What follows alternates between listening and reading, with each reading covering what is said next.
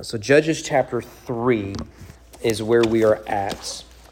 We'll look at these 6 verses, and you'll see in verse 7 we start with Othniel, and then you go into Ehud and Shamgar to finish out Judges 3. So we are approaching the action-packed, exciting part of the book. So that is certainly good news. We'll read it as a whole, and then we'll go from there. Now these are the nations that the Lord left to test Israel by them, that is, all in Israel who had not experienced all the wars in Canaan. It was only in order that the generations of the people of Israel might know war, to teach war to those who had not known it before. These are the nations, the 5 lords of the Philistines, and all the Canaanites and the Sidonians and the Hivites who lived on Mount Lebanon, from Mount Baal Hermon as far as Lebo Hamath. They were for the testing of Israel, to know whether Israel would obey the commandments of the Lord, which he commanded their fathers by the hand of Moses. So the people of Israel lived among the Canaanites, the Hittites, the Amorites, the Perizzites, the Hivites, the Jebusites, and their daughters they took to themselves for wives, and their own daughters they gave to the sons and served their gods. Well, this is essentially the conclusion of chapter 2. So remember that the chapter breaks aren't inspired. They weren't given to us by God. They were added later by editors. Verses were added even later than that. So in one sense, it does introduce the judges. But as we saw last week, the last half of chapter 2 is a coming up next sort of thing. And this is really the conclusion of that. But it lays the geographical, political landscape. So because of that, some of you are going to find everything we do here tonight fascinating. Some of you are just get me to the part where Shamgar kills a bunch of people with a donkey's jawbone. All right, so you're going to be one of those camps. Okay, so stick with me. But due to Israel's compromises and military failures, they are dwelling with the Canaanites. They're surrounded by them, and I'll have a map up here in a minute. And so what we see as we come into chapter 3, the land flowing with milk and honey is already spoiled. And this is not as it was supposed to be. And this creates a significant problem. But you see there in verses 1 and 2, God explains why he allowed the Canaanites to survive among the Israelites. And 3 reasons are given in these opening 3 chapters. The first is so that God would punish Israel for their apostasy. Now, so God was using Israel to punish the Canaanites for their idolatry. Now God is having to use the Canaanites to punish Israel for their apostasy. So if you want to see this, Judges 2:3. So now I say, I will not drive them out before you, but they will become thorns in your sides. Their God shall be a snare to you. This is an act of judgment upon Israel. And this was a persistent warning against Israel. If they remained faithful, God would clear the land for them. If they were unfaithful, then judgment will come in various forms. Sometimes like in the form of earthquakes and fires and all that sort of stuff. But it could also come through a failure, and that is in the sense like military failure, where sometimes God's judgment can come through success. That God gives you what you want, only to discover he knows better than you. And here they are suffering from failure. Secondly, God keeps the Canaanites there to test their faithfulness. You saw that in verse 4.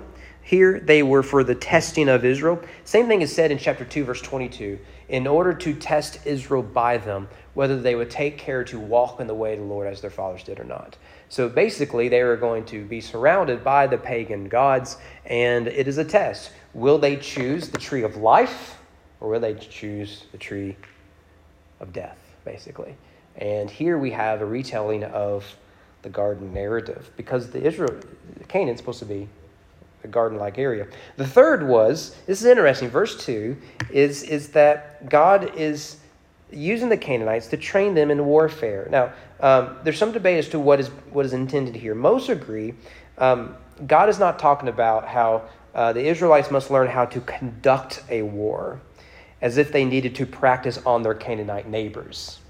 Actually, the problem in Judges is when they conduct a war like the Canaanites. Remember in chapter 1, Adonai-Bezek, where they remove his thumbs and toes? That's Canaanite warfare. That's not the way Jews fight. Jews don't do that. But it is worth noting that if we go all the way back to the day of Moses, we read this. When the Lord your God brings you to the land that you are entering to take possession of it and clears away many nations before you. And we're going to come back to this verse because the list is 7 nations. Hittites, Girgashites, Amorites, Canaanites, Perizzites, Hivites, Jebusites. Those are all on your test. Okay? So we're going to come across these again. 7 nations more numerous and mightier than you. When the Lord God gives them over to you, then you must devote them to complete destruction. You shall make no covenant with them and show no mercy to them. You shall not intermarry with them, giving your daughter to their sons or taking their daughters for your sons. Which, compare verse 3 here with verse 6 in your Bible. It's like God said, don't do this. You're like, so you're saying I can do it? It's like, no, I said the opposite.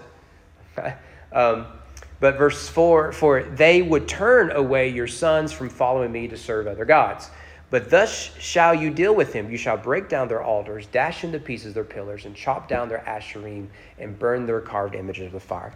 Now, one of the things that I've been thinking through is a lot of times we think of the Israelites are supposed to just commit genocide against the Canaanites. I don't think that's the case. Because why would God say, kill all of them and don't intermarry with them? That's a contradiction. If everyone's dead, you can't marry them. The point is, this is holy war. This is a theological war in the sense that you get rid of the idolatry. And through warfare, you're going to do this. Remember, this is a theocracy, Israel is. And so what was most important was that they were to get rid of the gods. Remember that in the ancient world, land was attached to deities. So you remember when David has to flee, Israel goes to the land of the Moabites. Remember his great-grandmother was a Moabitess and Ruth and all that. Well, when he does that, he complains to Saul, you took me out of the land of Yahweh. Well, God's everywhere, and David knew that. But at the same time, the land was Yahweh's. So when nations warred against each other and they extended borders, it was extending the power and influence of those gods. And so you have to clear the land of the gods so that God becomes the God of the land. So you got to get rid of all this sort of stuff. And this is what they failed at. And so in having the Canaanites there, they're learning and relearning holy war.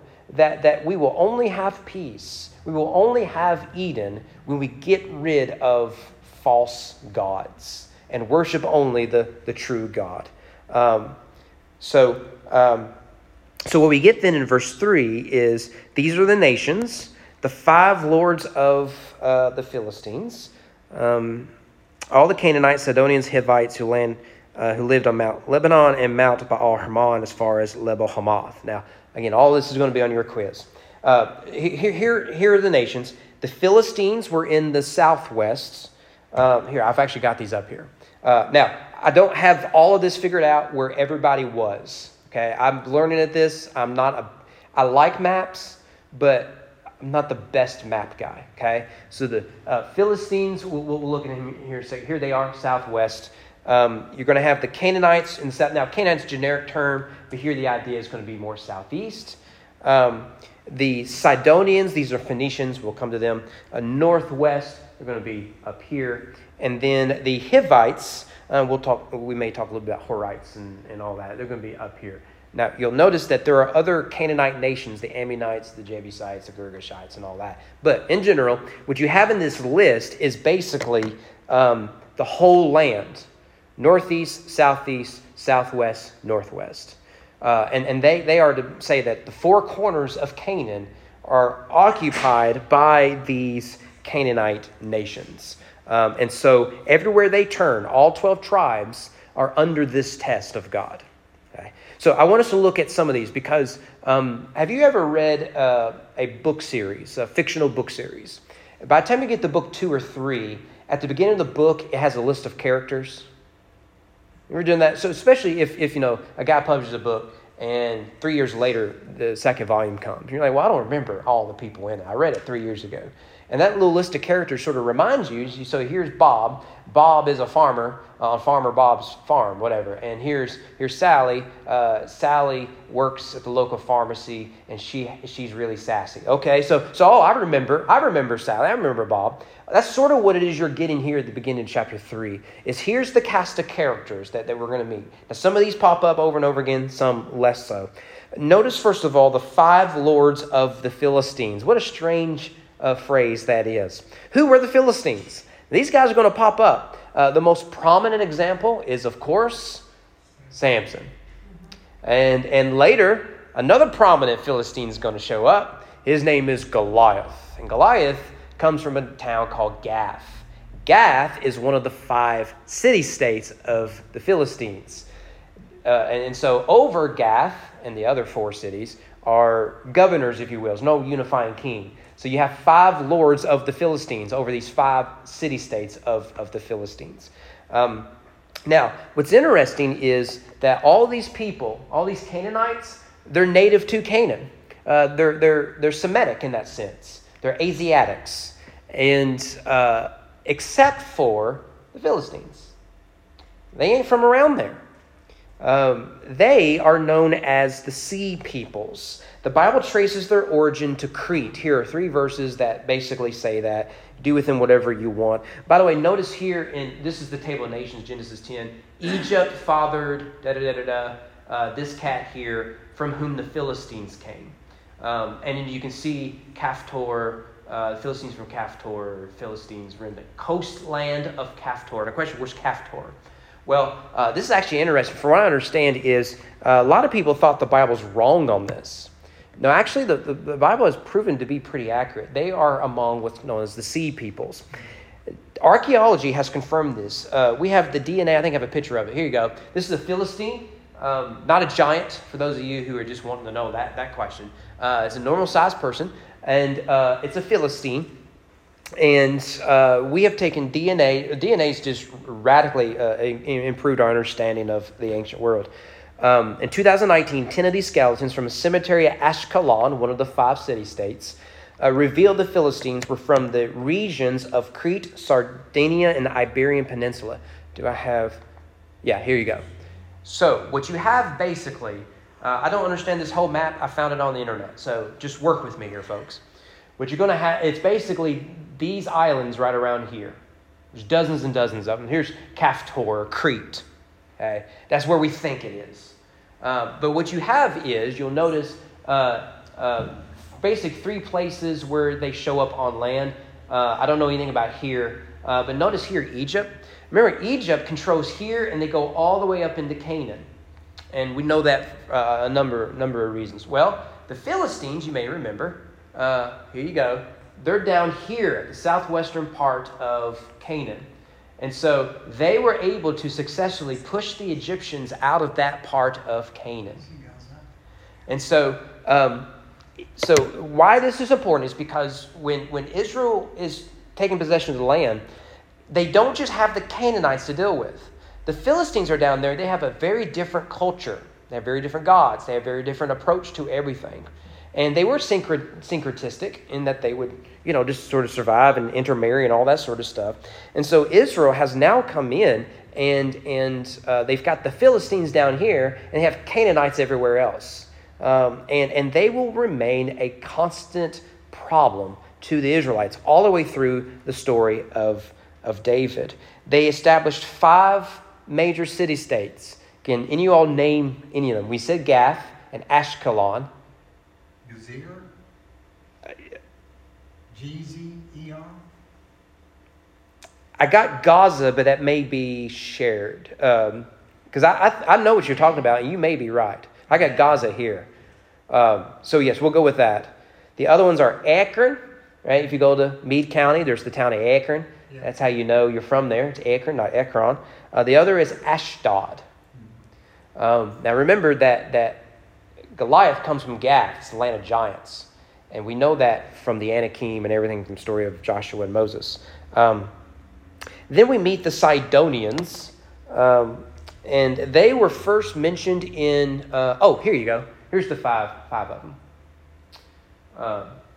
in relation to Jerusalem. I saw that from the internet, so I'm assuming it's accurate. Most things on the internet are accurate, of course. But you can see it there. It says Gaza there, but you're probably right, lying about Gezer. Anyways, the Sidonians, first mentioned in chapter 1, Asher did not drive out the inhabitants of Akko or the inhabitants of Sidon. And so they likely referred to themselves just as Canaanites.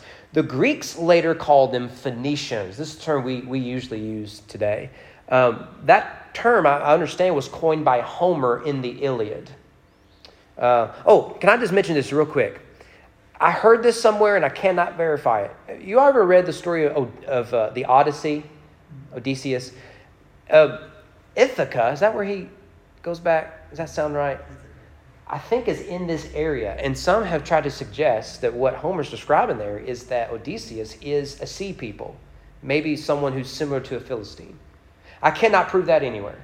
But I heard that, and so it has to be true. There's no way I could have misheard that. The Bible often calls them Sidonians because they were descended from Canaan's son Sidon.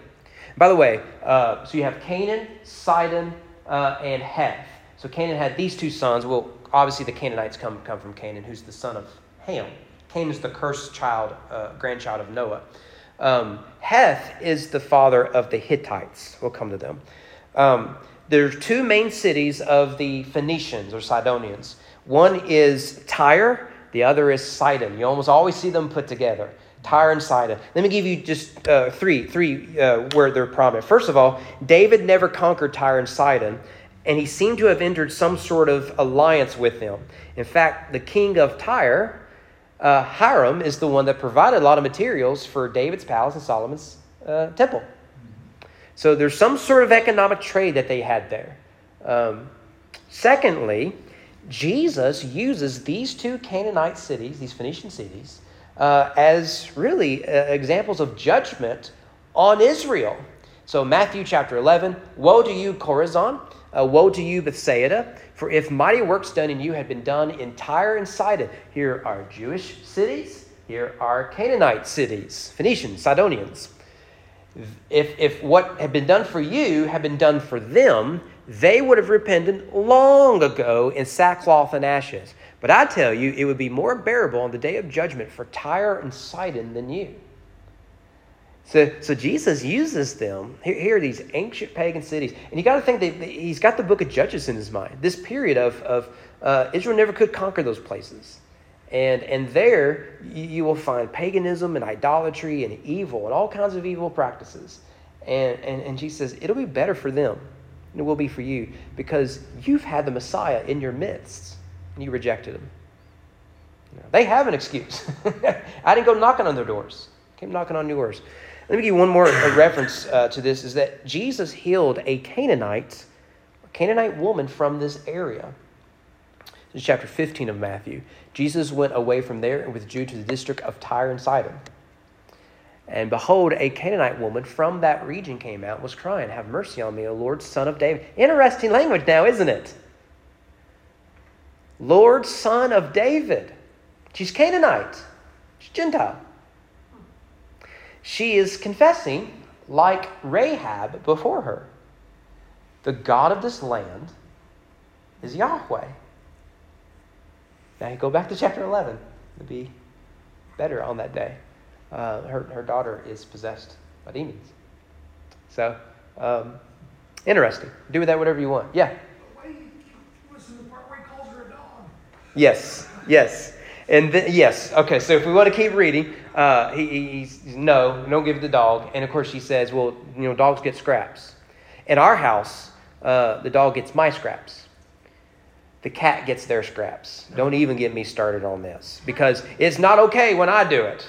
Oh, but we'll baby talk the cat into, oh, you want a little bit of turkey? Oh, kitty cat. Oh, just can't stand it.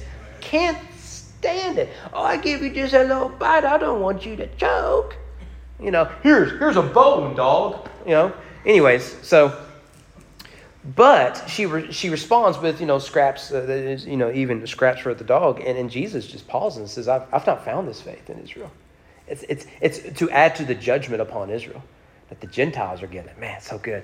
All right, the Hivites. Who in the world are the Hivites? Well, I don't know, to be honest with you. They're mentioned in Joshua. I'm throwing this up there just to remind you where everything is. Hivites first mentioned there to the Canaanites in the east and the west, the Amorites, Hittites, Perizzites, Jebusites, hill country, and the Hivites under Hermon in the land of Mitzpah. Now, although the what's that? Up in the northeast, what Mount Hermon? Yes, we're coming back to Mount Hermon. I wish Danny was here. He could really. I'm going to go in the direction of Mount Hermon, and Danny would have to correct everything I say, so it's probably best he's not here. But the Hivites, the term, is not found outside of the Bible. It doesn't mean they didn't exist. We thought the same thing about for a long time, the Hittites. We'll come to Hittites later. I mentioned this last week. I have an entire book on the Hittites. It's the Kingdom of Hittites. I've not read this yet because I have about 1,000 books I'm supposed to be reading right now. But I do plan on reading it. For a long time, people said, you can't trust the Bible because there are no Hittites. And then we kept digging. And now we can speak their language. We know their religion. Here's an entire book on them. Yeah, and there's a whole study just on the Hittites. So we don't have the Hivites rather. However, there's the word means village of nomads, and so they're seen occupying a lot of cities throughout Canaan. So here's the map. Sorry, you're awake now. They are seen in Shechem. We find them in Shechem in the Bible, which is right here. And so Jerusalem and Bethlehem are down here to give you a point. Right, here's Shechem. But we find them everywhere in the Bible because they're nomadic. And that probably is, if that is true, and I think it is in the Bible, that probably explains why we've not really found anything about them. We have groups that we have found that there is no written record of them, like in the Bible or something. And then we have written records of people that we've not been able to find archaeological stuff of them. And this is just the fact of life with nomads. They don't leave much traces because they don't have a lot of stuff. You know, they got their goats and they got their family, and that's it. You know, so they don't leave a lot of stuff behind for us. They don't build these large cities or anything like that. The last reference to them is in 2 Chronicles where Solomon enslaves them. So they're not mentioned in Judges again. Now, Mark brought this up there in verse 4. You'll notice, verse 3 rather, the Hivites who lived on Mount Lebanon from Mount Baal Hermon as far as Lebo Hamath. I hope you don't mind, we're going to chase a rabbit. It's a fun rabbit to me. You may wonder, what in the world are we doing with this? I miss Judges. This mountain range is very important in the Bible and everything else. And I want to sort of condense this as best as I can. This is simply known as Mount Hermon throughout the Bible. Here, it's interesting. We'll come back to this. Mount Baal or Baal Hermon. So it's clear that the Hivites have turned this into a sacred location of worship Baal. And we know this archaeologically. And it remains throughout the ancient world a central area of pagan worship. You can go there today. You can pull up your Google Earth, and it'll take you right there. You can see the archaeological digs for when the Greco-Romans had their shrines. And we'll come to them here in a minute. I want to point out a few things here. It is the tallest mountain range in Israel. It marks the northern border of Israel. So Mount Hermon is right here. To this day, it is the northern marker. So I think Syria is just on the other end of that mountain range. It's the tallest. It's also a ski resort now. You can go enjoy the snow on one end of it. The other end's not so snowy, but it's a high mountain range. There's just like 3 mountains there. Mount Hermon's the tallest, and it is a prominent mountain in ancient Israel. Joshua defeated the Anakim there. And remember, the Anakim were connected to the Nephilim and were giants. So that is an important part of the story. In Joshua, what they found there were giants. And remember, Joshua and Judges is all about retelling the Noah story. It was a sacred mountain to the Canaanites. Baal Hermon makes that clear. Also to the Israelites. Let me give you just 2 passages in the Bible. Psalm 42:6, and my God, my soul is cast down within me. Therefore, I remember you from the land of Jordan and of Hermon and Mount Mizar. So here is I remember you from this mountain. These are geographical located. I remember you in the land of Canaan. Another example, Psalm 89. The heavens are yours, the earth also is yours, the world and all that is in it, you have founded them. The north and the south, you have created them. Tabor and Hermon joyously praise your name. Here, notice that it's the anthropomorphization of a mountain, two mountains, that they are praising you. And the idea is that these mountains are sacred space, and there's probably some sort of shrine or worship space there by which it's imagined that the mountain itself is shouting praise. And from that mountain, we shout praise. It's clearly a sacred place. Well, people in Jesus' day knew all about this mountain. And it shows up in the New Testament. It's never called in the Gospels Mount Hermon. But we do know Jesus went there. In fact, keep your place here. Let me show you something. Matthew chapter 16. Now, y'all are going to love this or you're going to hate it. I went down quite a rabbit trail. But you have never been shown this. Okay? So you can't say, I've gone to church my whole life and we did the same thing every time. There was that one Wednesday. I either showed you something really, really cool or something so bizarre you immediately forgot it for the sake of your own stall. I don't know. In Matthew 16, starting in verse 13, you know the story well. This is the turning point in Matthew and Mark's gospel. They have the same turning point, which means everything after this is different than everything before. This is the turning point. This is when Rocky finally decides he's going to go fight Apollo Creed, right? This is the point. This is when Frodo decides he'll take the ring, okay? This is it. So before Matthew 16, you get all this talk about kingdom. After chapter 16, you get all this talk about a cross. Right? This is it. The kingdom comes by means of the cross. This is the path he's going to take. Verse 13, now when Jesus came to the district of Caesarea Philippi, pause there. Where's that place? Well, I don't know if I have I do, but I don't have it on a map. So Caesarea Philippi is right here at Mount Hermon. We now call it later became known as Banias. It comes from the name Panias. We've somehow made it a B. Panias was named Panias because it was named after the Greco-Roman god Pan. Now, I'm going to nerd out here for a minute. Pan was a goat-like god. It was Pan is the Greek word, means everything, all things. So sort of the god of everything, but he's really the god of nature. He was like a half goat, half human, sort of like a faun character. And actually, the Greek word is where we get the word faun. He was the sort of god that the shepherds like to worship, Greco-Roman shepherds. And so a bunch of shepherds sort of came into this area. That was the Panias was later named Caesarea Philippi by Herod, who was honoring Caesar and his son Philip. So he named it Caesarea Philippi. And so, but Panias was a lot of shepherds there. And so they had their shepherd god. And he dwelled in the mountain. And so you could go there in time of Jesus, and you would find something like this. Here are 3 shrines here. I want to highlight, see the little hole behind that one. We'll get to it here in a minute. And you can go there now, and you can see where these things were. Now, Pan has influenced Western culture. One is the myth of Peter Pan was influenced by this god. Google it. Okay, I ain't got time for this. Google it. You can do it on your own time. It's fascinating stuff. It's weird, but it's fascinating stuff. But Pan was the sort of god that at nighttime would like to scare people. He was a rather mischievous god. The gods were never good people. They were usually womanizers, but this one just liked to scare people.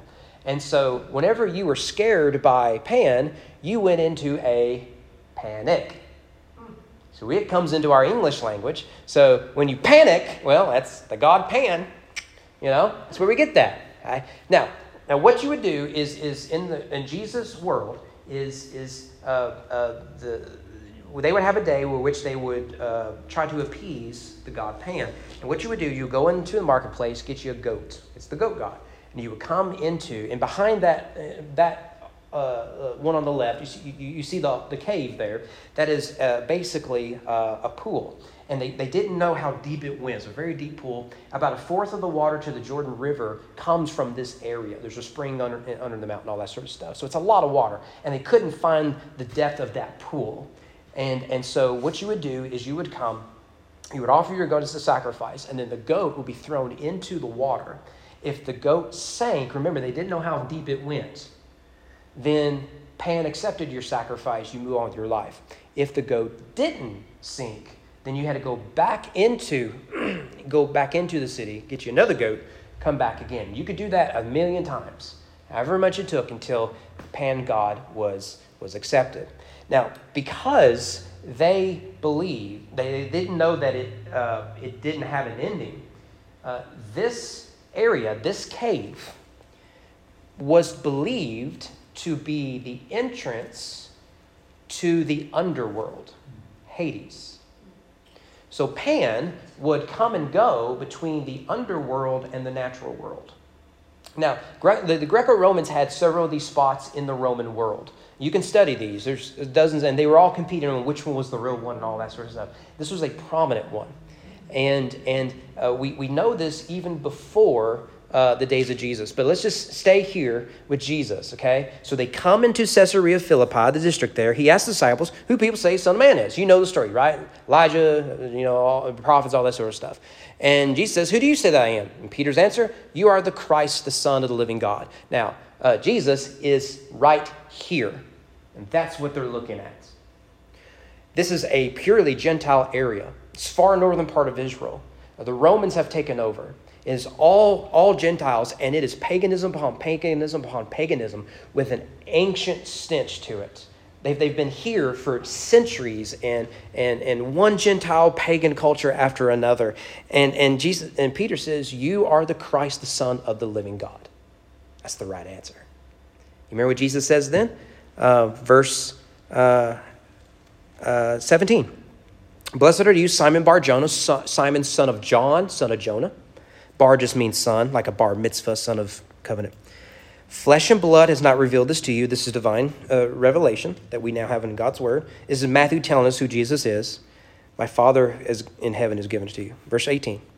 I tell you, you are Petros, rock. And on this Petra, which rock, one is a stone, one is a large rock, I will build. Remember, Jesus is a carpenter.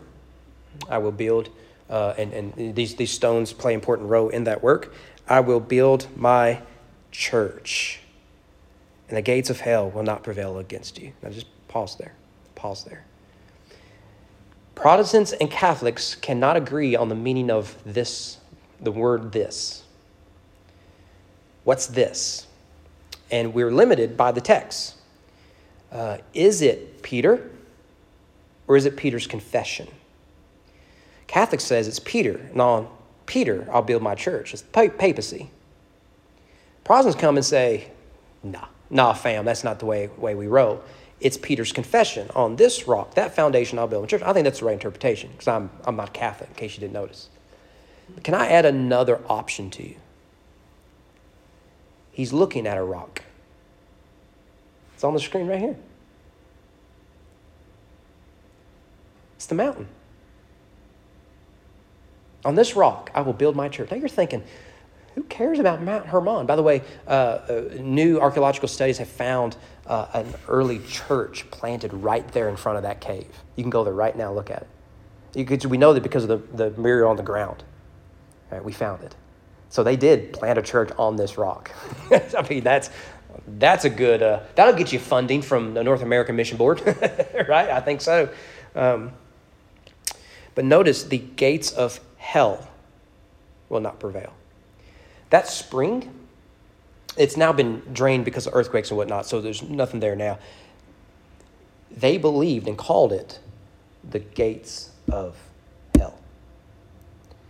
And because of the practice of killing the goats, and in one location they were doing human sacrifice, I wasn't able to verify that, but because it became a place of death, it became the realm of the dead, because that's what Hades is. It's the underworld. It's the realm of the dead.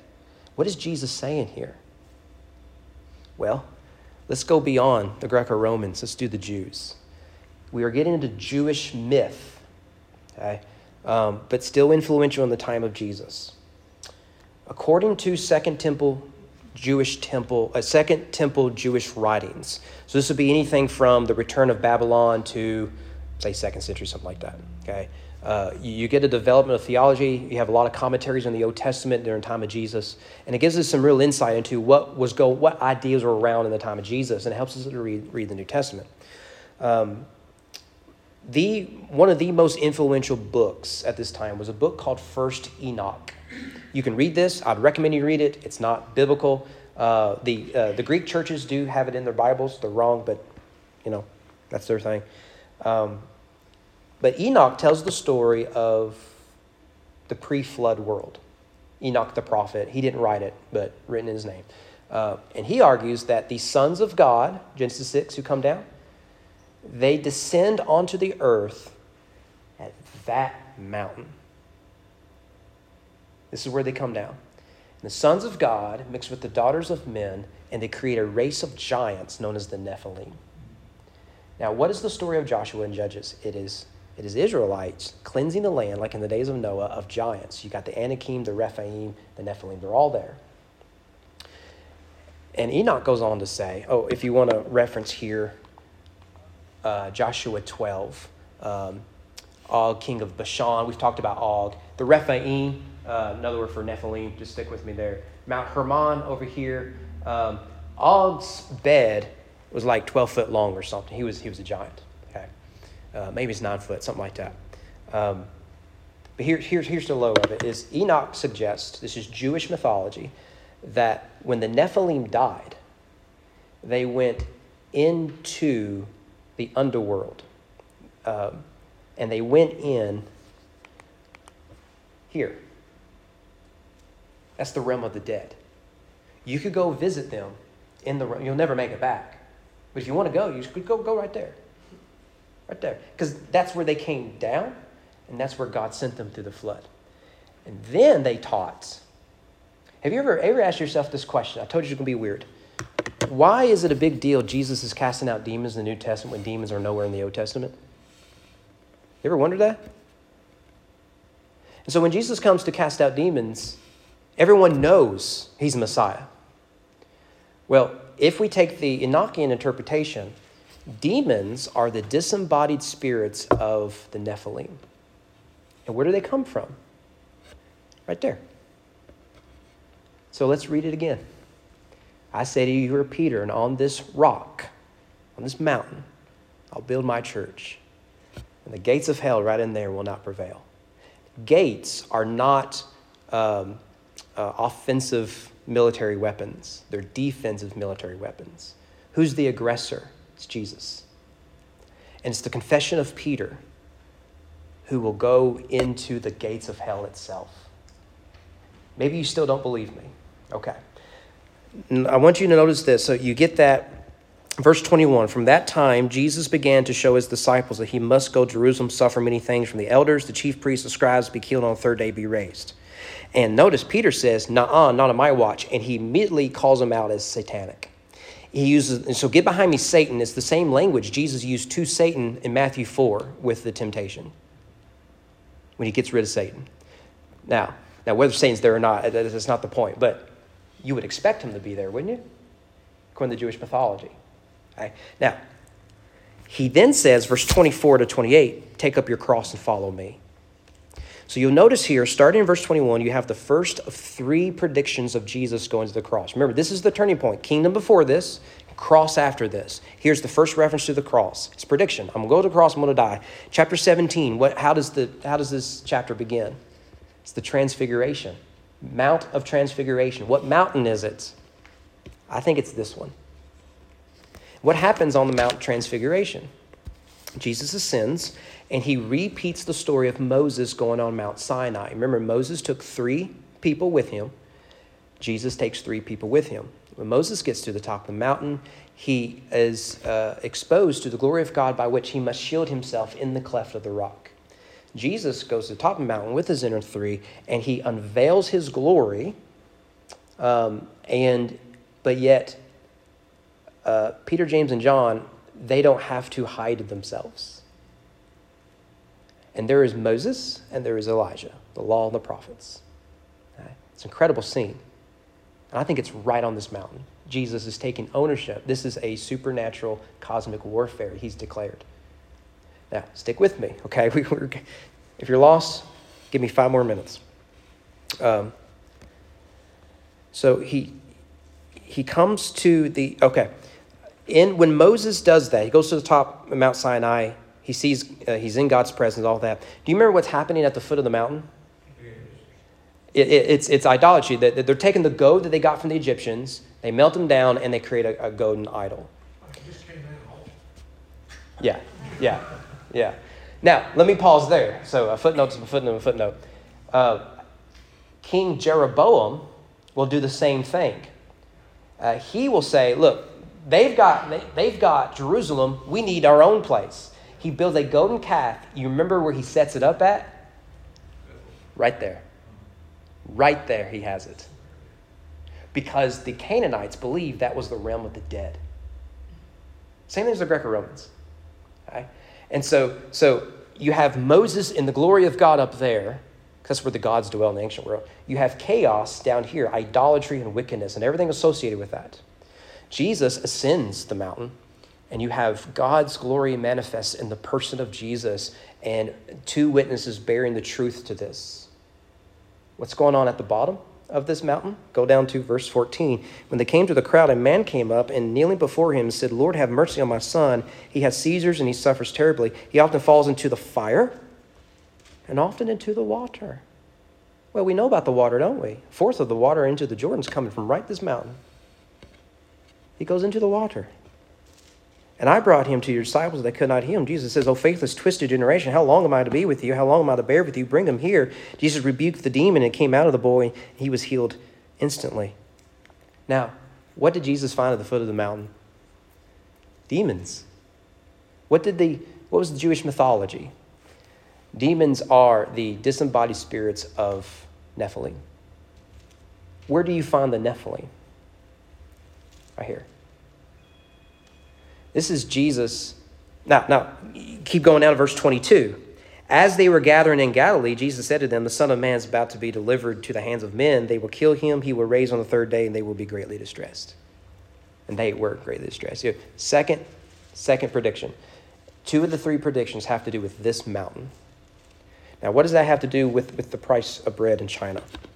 Well, all of that really begins here in the book of Judges, where we find that God has said, here are the Hivites, and they now possess this land, and it's for Baal Hermon. You must go get it back. And this fits right in this whole story. This is a supernatural reading of the text.